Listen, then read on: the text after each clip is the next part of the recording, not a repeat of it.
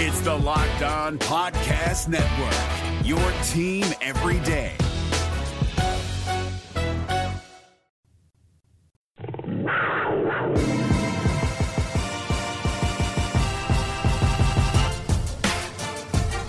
You are Locked On Kentucky, your daily Kentucky Wildcats podcast, part of the Locked On Podcast Network, your team every day.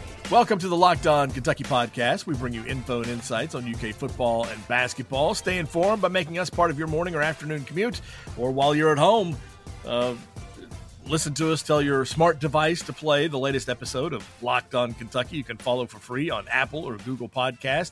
Just subscribe to Locked On Kentucky. I'm Dan Reefer with Fox 56, along with Kyle Tucker of The Athletic. Sorry, we've been off for a few days, our first podcast of the week. But I was down a little bit on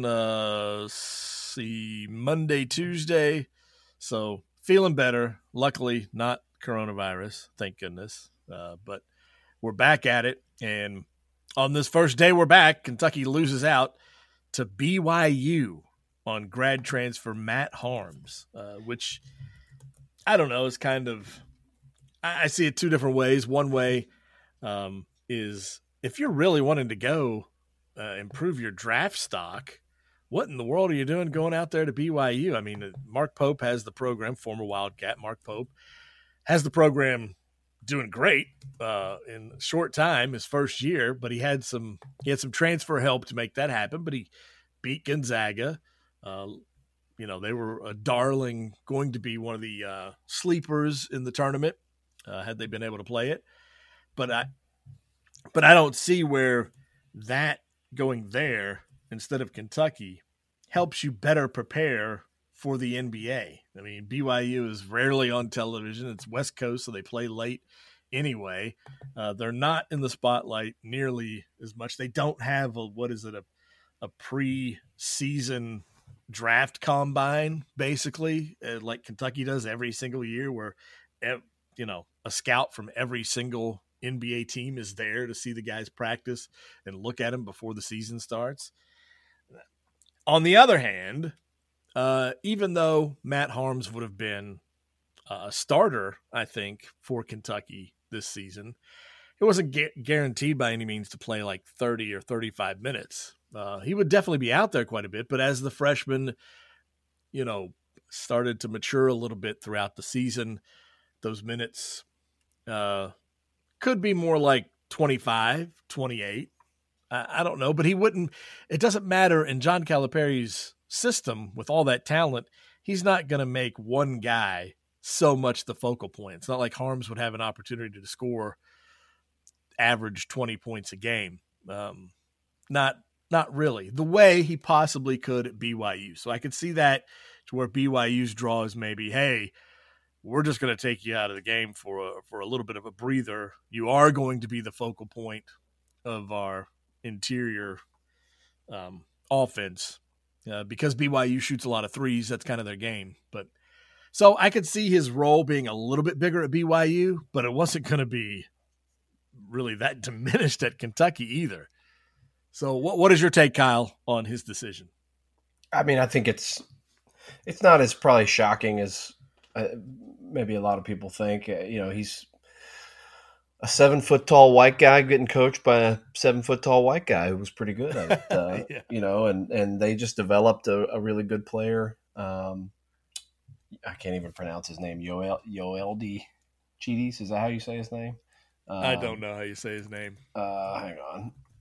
But I mean, I know who you're talking about, though. It's not like he's going to, a MAC school. I mean, it's a legitimate program, and they've had some dudes, and I think Mark Pope is doing a great job. He's obviously a good recruiter.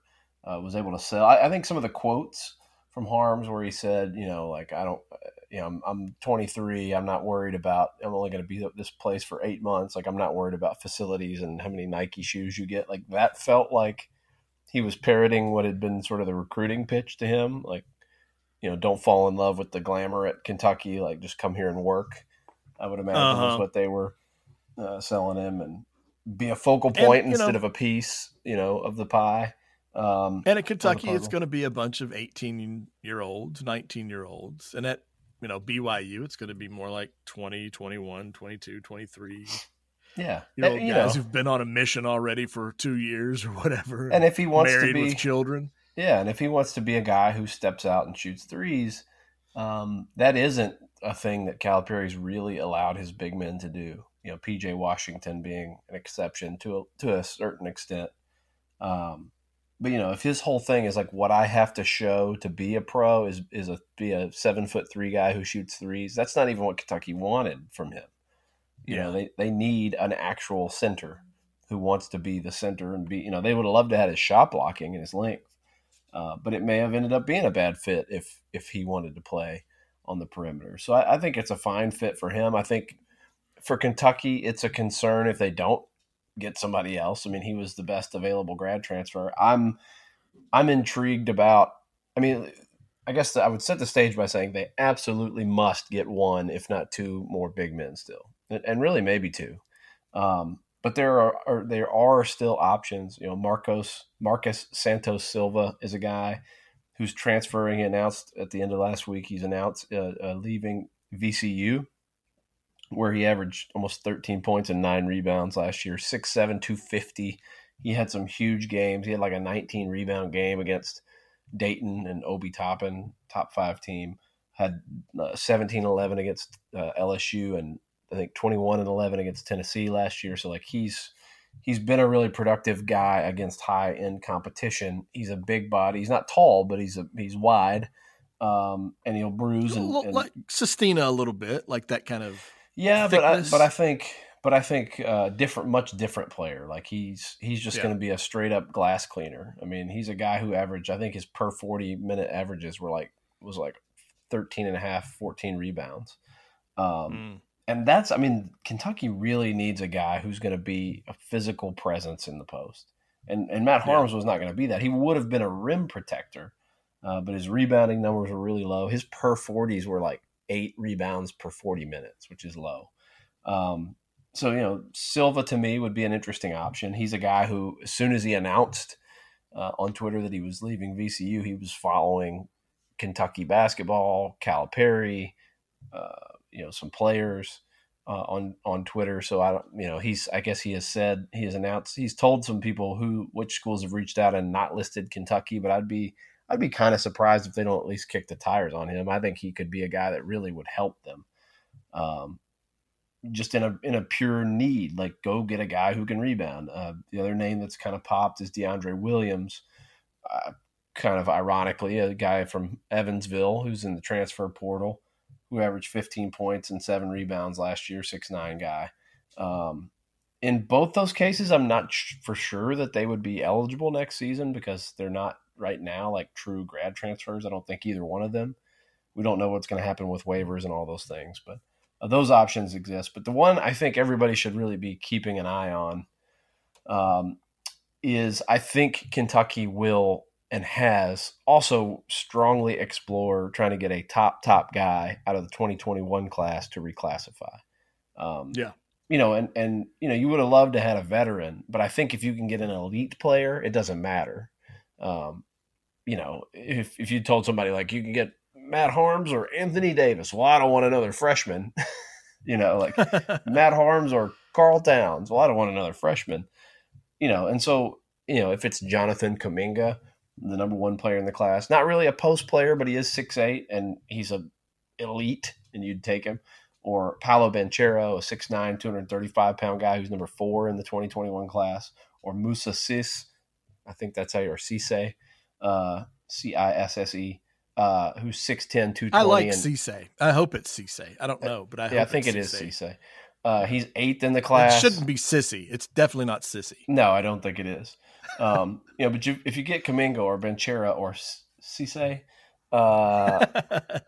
then you'd rather have any of those guys over a grad transfer because they're instant impact guys. And to me, Paolo Banchero, if somehow you could get him, and it's notable because we mentioned, I think, on one of the recent podcasts that some of these changes they've made to the academic requirements may open it up to make it easier for guys to reclassify. So that's interesting.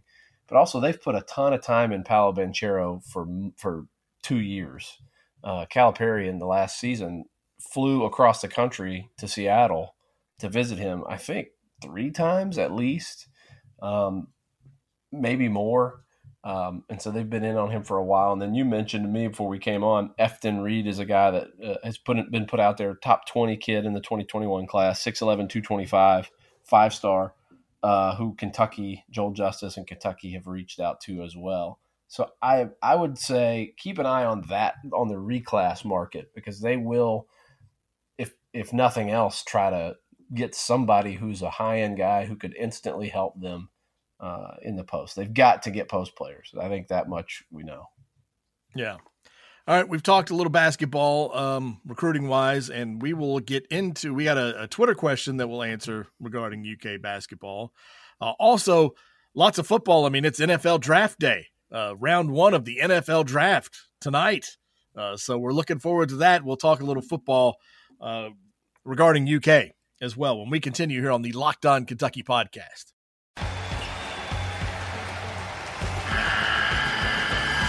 The NCAA tournament is almost here, and listening to Locked On College Basketball will give you the edge you need to dominate your bracket. So don't wait.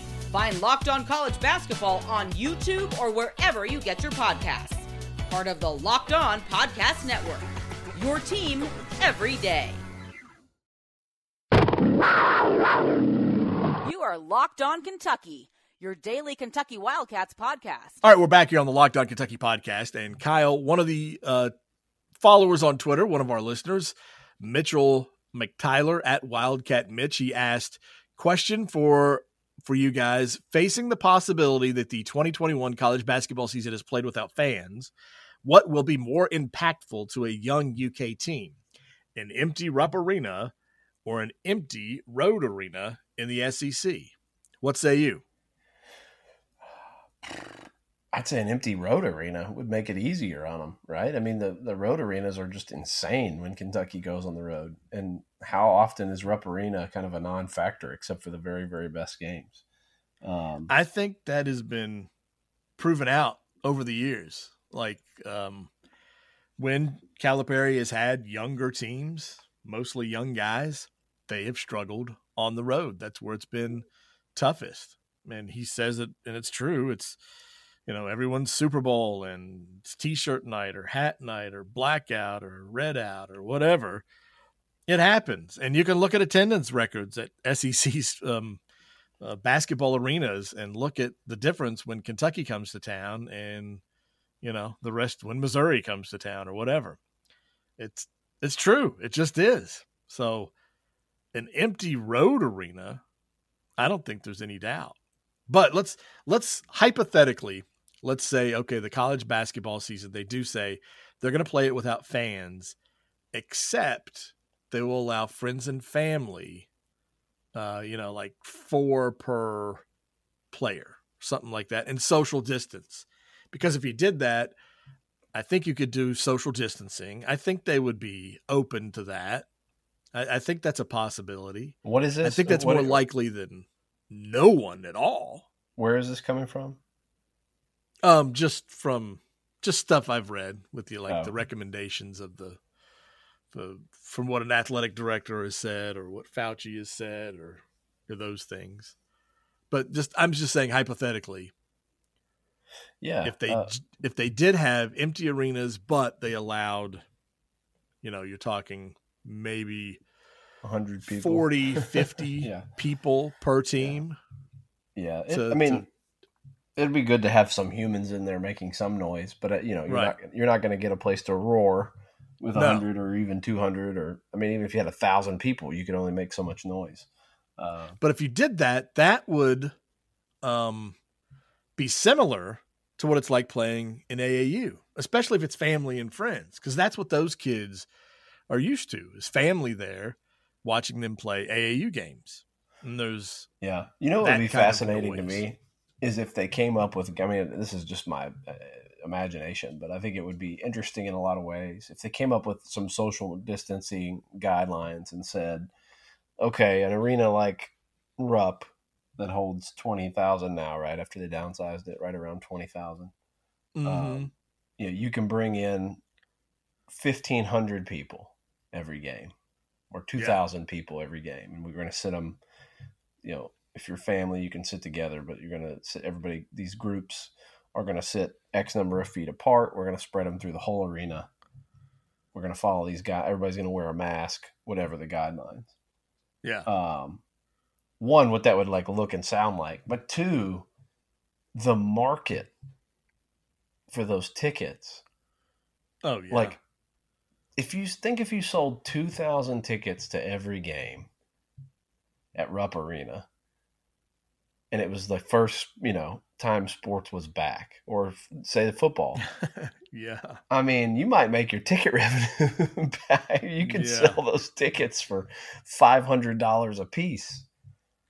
That's the thing. People say, look, I'm going to go to one game. I'm going to go. All the fans are going to get one game, or 2 or 3 games over the course of a season. I don't know. That would be interesting. Just what kind of a market would it create? What would it be like to have a couple thousand people all spread out? Well, I mean, there's already unrest there's still bitterness among UK fans about how Commonwealth Stadium changed to Kroger Field, and how they rearranged the seating there, and how they rearranged the parking there. And the common UK fan, the guy who's, middle-class guy who's, worked his whole life and had, median income, and has used a portion of that on UK football season tickets all these years that they stuck through them thick and thin. All these horrible years they're playing Vanderbilt on a rainy November afternoon, and you're out there because you've paid for your season ticket, and that guy gets squeezed out. And so I could see where there would be some frustration, some a little boiling over of emotion if they were to just limit it to people who could afford $500 a game or something. I think it'd be cool if they, as long as they did that, if they did that, as long as they did something where they had a lottery where someone could buy the normal $45 ticket, right. Yeah. I think I would hope they would think of, Yeah. More likely, it's just going to be the more likely scenario is all or nothing. Either totally empty except for maybe some family, or bring everybody back. Probably not going to be much middle ground on that. All right, we're going to take another break. When we come back, we're going to talk the Lynn Bowden rule has gone into effect. Terry Wilson looking good. Bud Dupree signs a deal. UK gets a football commitment. What Lincoln Riley said about the possibility of playing college football in the fall. All that when we return on Locked On Kentucky.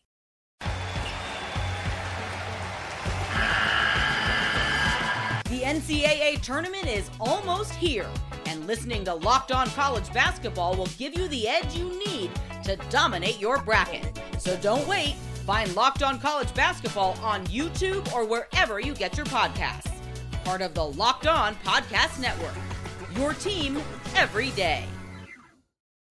This is Locked On Kentucky.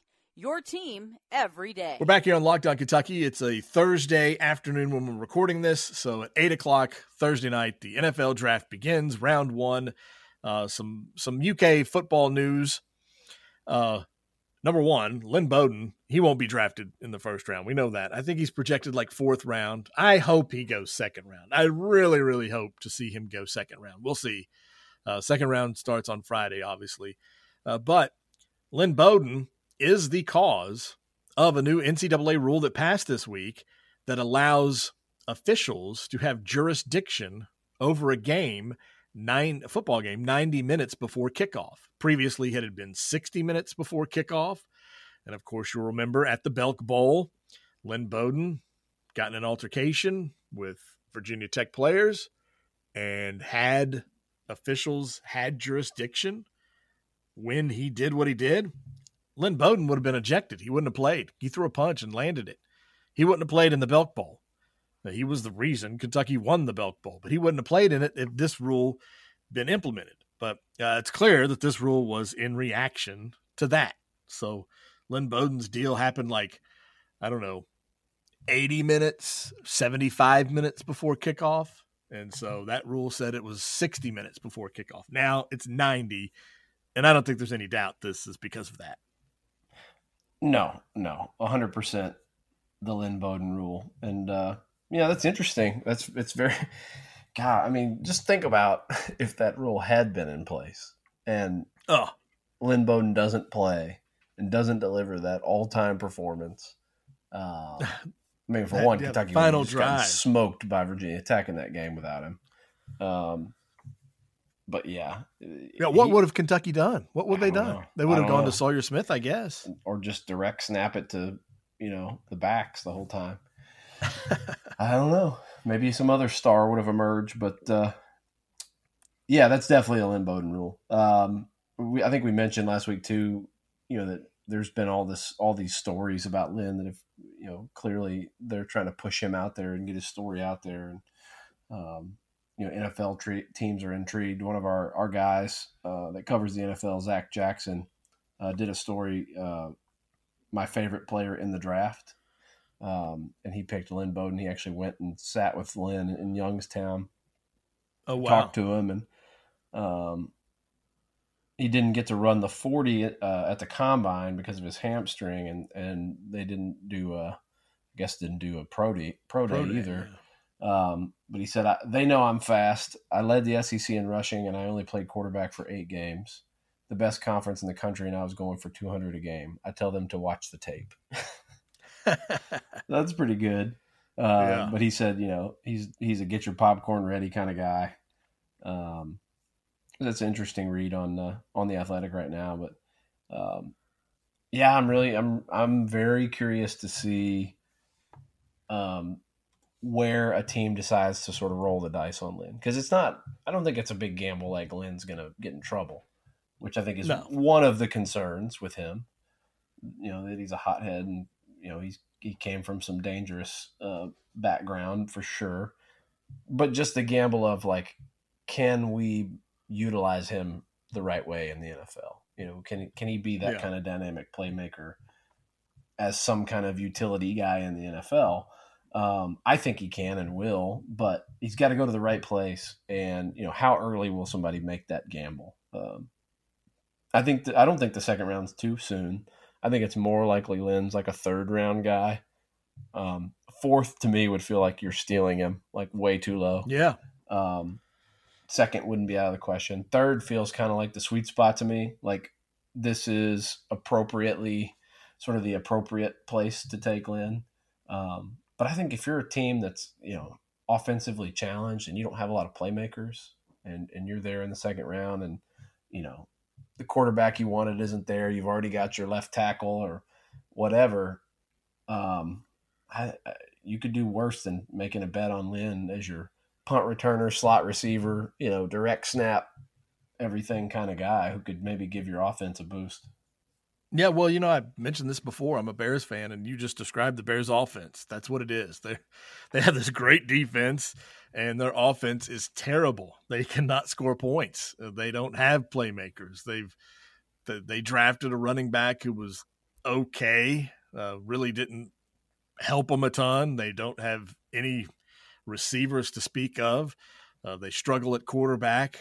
Their big playmaker 2 years ago, Tariq Cohen, wasn't able to carry him at all last season. So they struggle. They need a Lynn Bowden. And like I said, Lynn Bowden fits that Matt Nagy style offense. And on top of that, this week, the Bears general manager, Ryan Pace, said that their draft is going to be focused on football players with high football IQ. Their draft is going to be focused on high IQ guys when it comes to the football field. And Lynn Bowden is a high football IQ guy, no doubt about it. The Bears have the 43rd pick and the 50th pick overall, both in the 2nd round. I could see him going in the 2nd round. I would think maybe the 50th pick. You'd be pretty pumped if he went to the Bears, wouldn't you? Oh, my God. It'd be awesome. Be awesome. Yeah. All right, well, speaking of Oh, go ahead. Go ahead. In this story Zach Jackson wrote for The Athletic, he talked to a bunch of people that coached against Lynn in high school and his high school coach. And he said, talking about how to use Lynn, and this is, I think, probably good advice for NFL teams. He said, I was basically told not to overthink it. If Lynn was at quarterback, we didn't have to worry about pitching it to him or throwing it to him or about teams stacking one side. We just put it in his hands every time and let him make things happen. I mean, you're not going to put Lynn at quarterback in the NFL, but you can put him back there some and take snaps. And the main idea is don't overthink it with this guy. He can play ball. Absolutely. Well, the whole reason Lynn Bowden was at quarterback is, of course, Terry Wilson got hurt. Well, today on Twitter, Terry Wilson posted a video of himself running on a treadmill, but it's like I guess maybe a zero gravity treadmill because it's there's air being pumped into it. He's in some contraption where the treadmill is covered from like his waist down in like a bubble, an air pocket. And so I guess that's, zero gravity, something to help with the joints. But he looks fine. He looks smooth. He looks like he is on the way to being ready to go should we have a college football season. Which I think we will, but will it be in the fall? Not on time, I don't think. Lincoln Riley, Oklahoma's head coach. So, I mean, here's a guy who's had his team in the college football playoff, one of the bigger programs. So if Oklahoma's head coach says to Mike Tirico on NBC Sports that he needs 7 weeks to get his players ready to play, I think that's a time frame that's going to be, talked about with football coaches and their athletic directors across the country. I know, the NFL, they jump in and they're playing exhibition games like right away. Like in August is the Hall of Fame exhibition game. I mean, they're in training camp for a week or two and they're out there playing. College football players have a 4-week training camp before they kick off their first game. However, the difference is now is the NFL doesn't have their OTA stuff. They don't have those little mini camps and stuff going on. They don't have team workouts, and the players are not on campus like they would be all summer long doing strength and conditioning. So by the time they get to camp and that 4-week to get ready for the first game, they're in good shape. Well, now you don't know what you're going to get back. I mean, these guys don't have state-of-the-art home gyms. Yeah, that's probably the big concern is, and I hadn't even really thought about that part of it. My initial reaction was they need 7 weeks. I think Mike DeCourcy tweeted, well, the NFL, they go, they have 2 weeks of training camp and start playing preseason games. But I think it was Kent Spencer who replied to him like, but yeah, normally college players are there all summer lifting and running and right. They're in the best shape of their life when practice starts. College and NFL. NFL players stay. It's a year-round thing, right? And then you have a month of camp, and then you play. Right. So you're talking about an entire summer of lifting, and so then when you think 7 weeks, that's really condensing it. Even then, can they even in 7 weeks can they get ready? That means essentially means you're taking 3 weeks to condition. Yes. A month of strength camp. And conditioning. Yep. Which I think 3 to 4 weeks. I don't think there's any doubt that's doable. It's not like these guys are in horrible shape. They're already athletes. So if you give them, 3 weeks to get back to, a lot of cardio, a lot of weightlifting, get their bodies back in condition, I think 3 weeks definitely sounds reasonable. And then 4 weeks is just to be fair. It's just as my dogs went crazy. The 4 weeks is just to be fair to everyone, to have time to install offenses, figure out position battles, all that stuff. I mean, but that's the same in high school. High school has 4 weeks to get ready. The other thing you think about is how many teams got, a huge chunk of their spring wiped out. So, if you have a new coordinator or knew this or that you would spend the spring sort of doing the basic stuff of getting to know. And now you don't have that. And now you have a shortened, preseason. It's going to be tough. I mean, it's some teams, it's not going to affect everybody the same. If you're Clemson, Alabama, you're probably feeling pretty good about that. But like, if you don't have a ton of depth, what kind of shape are these guys going to be in, real game shape early in the season? What if you're a tempo team, and so your whole thing is that you're just like wearing people out? Well, can you even wear anybody? Are you just going to wear yourself out trying to do that early in the season? There's a lot of questions. More interesting would be if they do settle on, we're going to play it in winter. We're going to start in January and play the season. Yeah. How much training will be allowed in the fall to gear up to that? Right. I have no idea. Well, we're going to wrap this up here with just a couple more news notes here, but you say you have no idea on that. I have no idea how Kentucky continues to attract receivers to its program. I mean, since Mark Stoops has been here, that is one of the toughest sells on the recruiting trail, is to get someone to come to Kentucky as a receiver. And, the best they've produced, Jeff Bedette. I mean, yeah, is he the high watermark of the Stoops era as far as receivers go? Really like a home run guy for a year and then transferred to Oklahoma. Yeah, and he got a shot in the XFL. I think Garrett Johnson was a really good receiver over the course of his career. He was. It's been tough because they've had to reinvent themselves a few times. And quarterbacks it's more about not hitting on quarterbacks or having quarterbacks injured. Yeah. Right. It really all goes to that. I mean, Patrick Tolles, ended up not being everything they thought. And plus they didn't have, back at that time, they didn't have the pieces around him, probably more than anything. Then Drew Barker looked like he could really be that guy. And then he hurt his back and just was never the same. And, on and on and on, by the end of Steven Johnson's second year, he was like a beautiful home run ball hitter his first year. But by late in that first season, and then I think was it by the end of his second season, and he couldn't even basically throw a ball. Both arms and everything else was injured, so they had to really go run. I think he had double shoulder surgery as the season ended. Yeah, I mean, immediately after the season said I'm not going to try to play any other kind of football. I'm done. My career's over.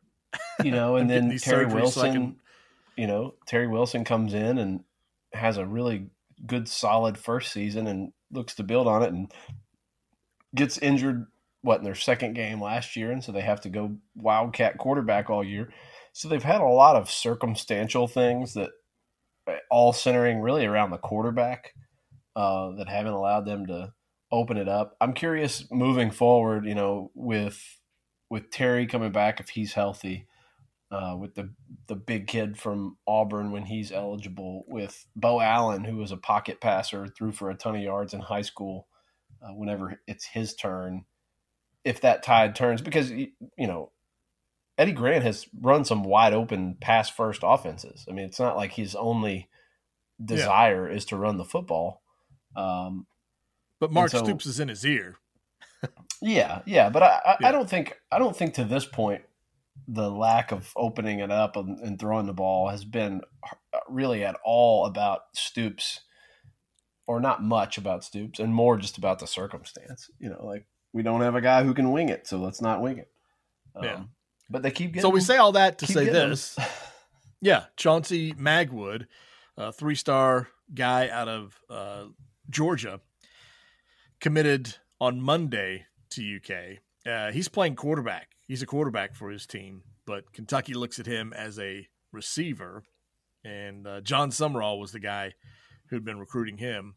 And he has never visited Lexington, but they were able to get him to say yes and commit. So he runs like a 4.7 40. But anyway, so Kentucky got another receiver. And then lastly, what Kentucky has really been known for, especially under Mark Stoops, guys like Bud Dupree and Josh Allen. and Zadarius Smith. Bud Dupree is going to get paid $15.8 million this season. He just signed a deal, signed the franchise, or Pittsburgh franchised him, and he signed that deal to be a franchise player. So 1-year deal, $15.8 million, and then I think they have until next July to get him to a longer-term deal. So nice little payday for Bud Dupree. Yeah, good for him. Some dude's making some serious coin now from Kentucky. No doubt. All right, so we'll end it there, and well, we should give a shout out to the University of Louisville lab research department for finding a technology that they believe is going to block the coronavirus from infecting human cells, something that they had used that had already been working on for cancer research. And now they believe it'll translate to, it's really, if you get a chance, go read that article on that. Search, U of L, and just look for it. But it's really interesting how they developed like this synthetic DNA thing. It's crazy. Go Cards, right? Yes, let's just hope and pray that hope and pray that thing is able to get, that technology is able to be, translatable, mass produced, and get us back to everything we love, our lives again. So tomorrow we'll obviously talk about the NFL draft a little bit, but Locked On NFL is your place to go for all that stuff. Then we've got NBA draft shows as well. You got Chad Ford's Big Board, another Locked On show. So Chad Ford's NBA Big Board is what it's called, and the Locked On NFL Draft. Go check those out. They'll have plenty for you. And then check us out on Twitter. Ask us any questions you want. If you want us to talk a certain topic or something, we'll get into it. I am at DRIEFFER. Kyle is at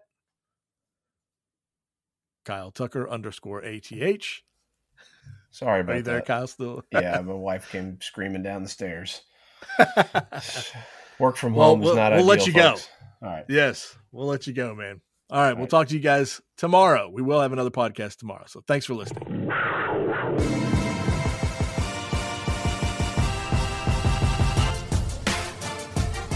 You are Locked On Kentucky. Available on Apple Podcasts, Google Podcasts, or tell Alexa or Google to play podcast Locked On. Don't worry, I won't finish. You get the idea.